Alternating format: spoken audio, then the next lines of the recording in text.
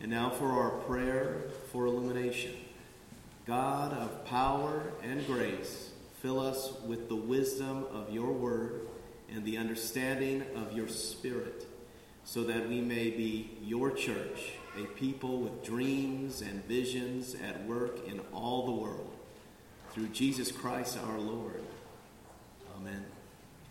Our first scripture reading today is from Psalm 104. There is the sea, great and wide, creeping things innumerable are there, living things both small and great. There go the ships and Leviathan that you formed to sport in it. These all look to you to give them their food in due season. When you give to them, they gather it up. When you open your hand, they are filled with good things. When you hide your face, they are dismayed. And when you take away their breath, they die and return to their dust. When you send forth your spirit, they are created, and you renew the face of the ground. May the glory of the Lord endure forever. May the Lord rejoice in his works, who looks on the earth as it trembles, who touches the mountains and they smoke. I will sing to the Lord as long as I live. I will sing praise to my God while I have being. May my meditation be pleasing to him, for I rejoice in the Lord. Holy wisdom, holy word, thanks be to God.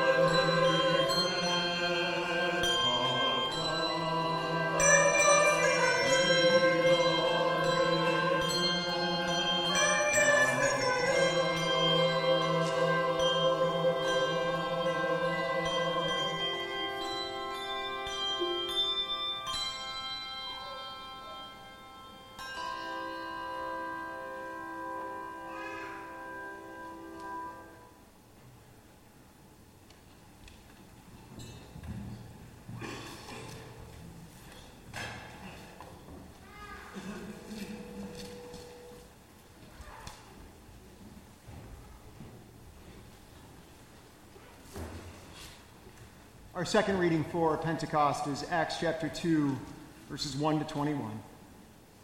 When the day of Pentecost had come, they were all together in one place. And suddenly from heaven there came a sound like a rush of a violent wind, and it filled the entire house where they were sitting. Divided tongues as of fire appeared among them, and a tongue rested on each of them. All of them were filled with the Holy Spirit and began to speak in other languages as the Spirit gave them ability. Now there were devout Jews from every people under heaven living in Jerusalem. And at this sound the crowd gathered and was bewildered because each one of them heard them speaking in the native language of each.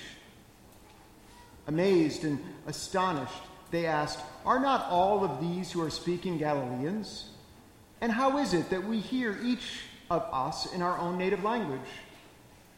Parthians, Medes, Elamites, and residents of Mesopotamia, Judea and Cappadocia, Pontus and Asia, Phrygia and Pamphylia, Egypt and parts of Libya belonging to Cyrene, and visitors from Rome, both Jews and proselytes, Cretans and Arabs, in our own languages we hear them speaking about God's deeds of power." All were amazed and perplexed, saying to one another, "What does this mean?" But others sneered and said, "They are filled with new wine." But Peter, standing with the 11, raised his voice and addressed them, "Fellow Jews and all who live in Jerusalem, let this be known to you and listen to what I say. Indeed, these are not drunk as you suppose, for it is only 9:00 in the morning. No, this is what was spoken through the prophet Joel. In the last days it will be, God declares, that I will pour out my Spirit upon all flesh. And your sons and daughters shall prophesy, and your young men shall see visions, and your old men shall dream dreams. Even upon my slaves, both men and women, in those days I will pour out my Spirit, and they shall prophesy. And I will show portents in the heaven above and signs on the earth below, blood and fire and smoky mist. The sun shall be turned to darkness and the moon to blood before the coming of the Lord's great and glorious day. Then everyone who calls on the name of the Lord shall be saved." Hear what the Spirit is speaking today. Thanks be to God. Let's pray. Flowing Spirit, living water, mother of creation, refresh our hearts, inspire our gifts, indwell our gathering, and make us a sign of all the world's vocation to communion with you. Through Jesus Christ our Lord, who quenches our thirst. Amen. Dreaming feels like a luxury of the privileged and the well-to-do. We often encourage our children to dream big, but as we age, it begins to feel naive. There's a scene in the 2003 version of Peter Pan where the Darling children beg their mother to not go out to a business meeting with their father that night. And Mrs. Darling says that their father is a brave man, but he is going to need a special kiss to face his colleagues that night. Wendy looks disdainfully at her mother and says, "Father, brave?" Mrs. Darling responds, "There are many different kinds of bravery. Now your father has never brandished a sword or fired a pistol, thank heavens.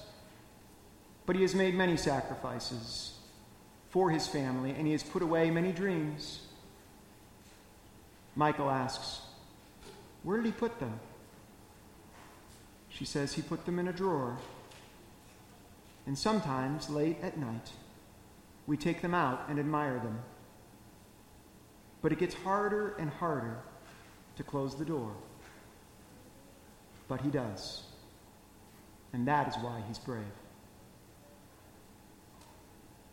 We think that dreams are for children, and that growing up is about putting your dreams in a drawer where you know they will never come true.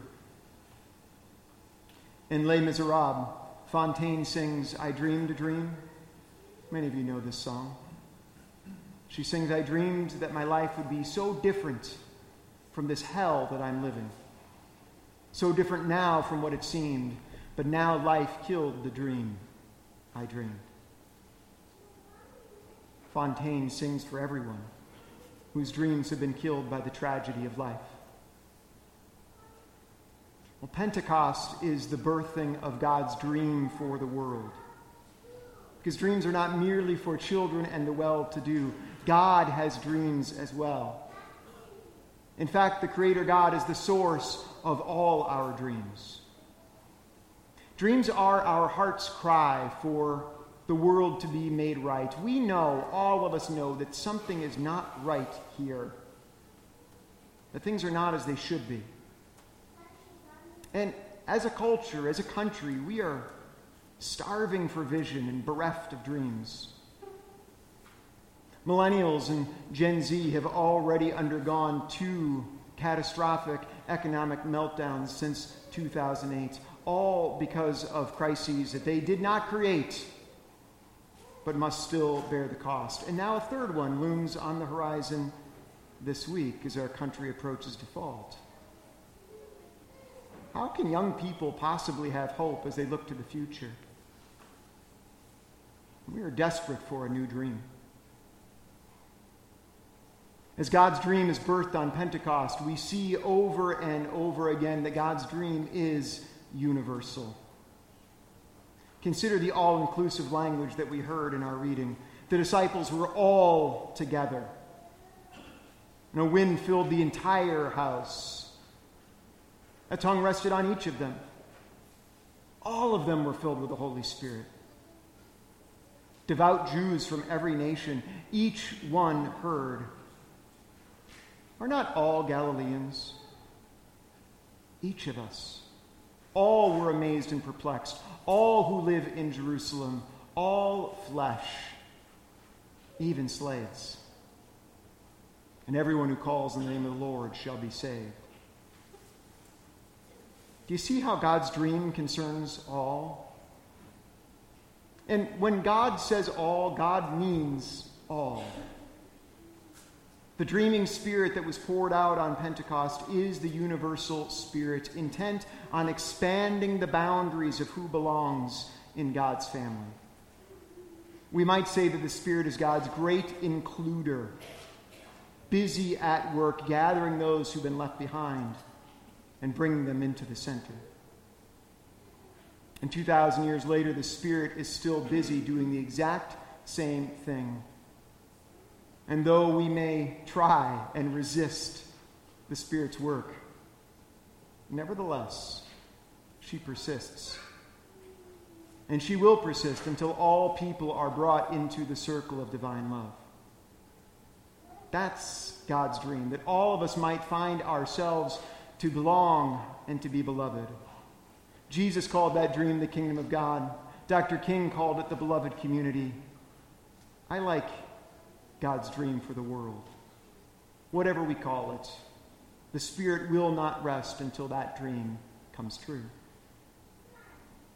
The dream is universal. Notice too, though, that the dream is also particular. The dreaming spirit includes all, but not in such a way that differences are eliminated.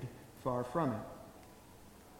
And this is critical for us to remember as we look out on a world that seems to have ever-increasing difference.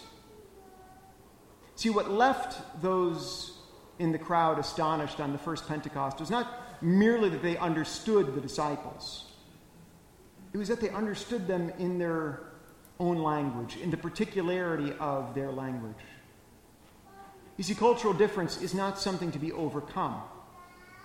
It is something to be included. And so celebrating diversity is not a recent invention of the politically correct. Oh no. The Spirit has been celebrating and blessing diversity from the very beginning. That's what our psalm reading observes, that the earth is full of God's diverse creatures, even the Leviathan, too many to number, and God feeds them all, and all of it is good. And so efforts to make everyone speak a single language efforts to privilege one culture over another, we know that that is not God's work. No, that's imperialism, the work of empires, not the dreaming spirit. Any Doctor Who fans here? No, I've got at least one. I've got my Doctor Who tie tack on today if you want to see it after the service. Doctor Who is constantly tapping into this Pentecostal truth. It's always the bad guys who want to make everyone the same, but the Doctor knows that difference is essential for life to flourish. So on that first Pentecost, the Parthians, the Medes, the Elamites, and residents of Mesopotamia, Judea, Cappadocia, and Pontus, Pamphylia, and more. Do you know all those places?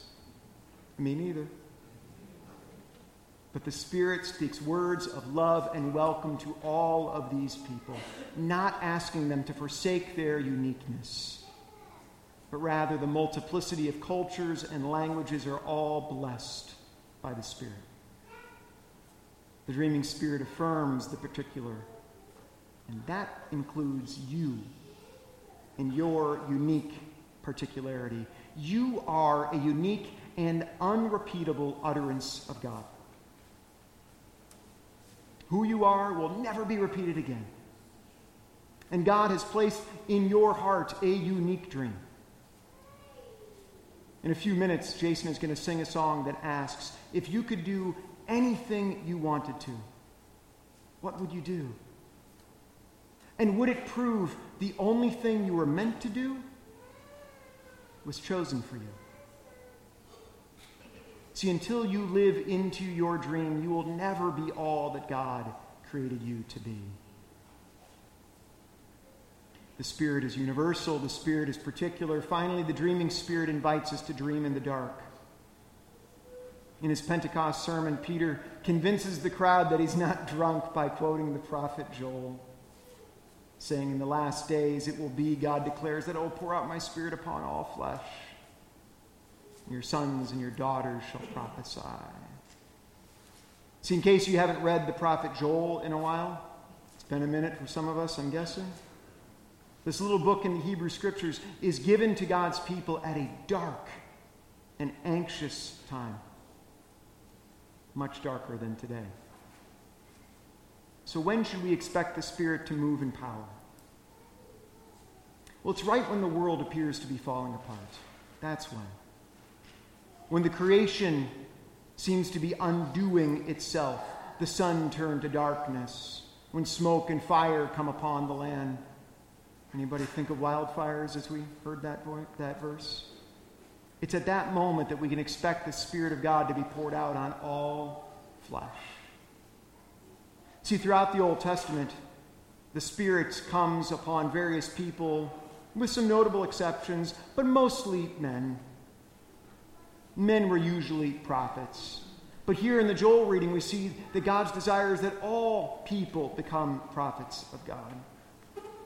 Male hegemony is over now because of Pentecost, because the Spirit has been poured out on all people, and all means all. And what's really wild is that it's bigger than just people. Joel says all flesh. That means we can look for the Spirit to speak to us through dogs and donkeys and dung beetles. That everyone and everything are icons of the divine. That's what our welcome statement is trying to get at. That you belong here because God's love is for everyone. That's God's dream, that young and old, slave and free, men and women and non-binary people, everyone is now a conduit of the Spirit of God. Which means that we can expect to find something of the divine everywhere we look. And that's what prophets do. See, prophets are not those who predict the future. No, prophets are those who, in the midst of the darkness, are able to imagine a world overflowing with God's love, what that world might look like. And so the Spirit invites us to dream in the dark, and it can't come soon enough. The world is desperate for new dreams, which means it's time to take our dreams out of the drawer and keep them out. It's time to call upon the name of the Lord and be saved, because God's dream is for everyone. So what would our church and our community look like if everyone knew that they were enfolded in the love of God with all of their uniqueness and particularity? That's why we're going to Pride. Can we dream of a future where our welcome statement isn't merely words in a bulletin, but a lived experience of everybody who comes through these doors, everybody who interacts with us in our lives? It is time for God's dream to be dreamt into reality. Pentecost isn't something that happened 2,000 years ago. No, Pentecost is just getting started. So where would you be without your dream? The dreaming spirit is on the move once more. So let us dream with her and hope against hope that a better world is possible, if only we dare to dream. And here's the good news, the kicker. Eventually, all God's dreams come true. Let's pray. O dreaming spirit, source of love and hope for all creation, we confess that often we fall into despair as we look to the future. We are bereft of vision and starving for dreams. So pour out yourself upon us that we might know the hope of Pentecost.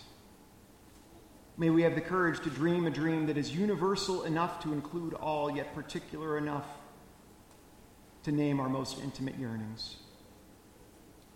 Grant us the faith to trust that something of your Spirit dwells in every person we meet, every creature. Lord, we know that in this world many are suffering and life has killed the dream they've dreamed. And so we pray for all those who are hurting, for those afflicted by war and violence.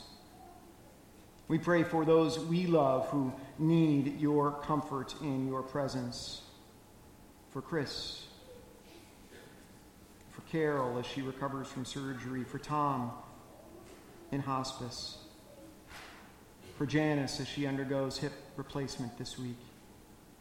For all those we love whom we bring with us this morning, whom we lay before you now.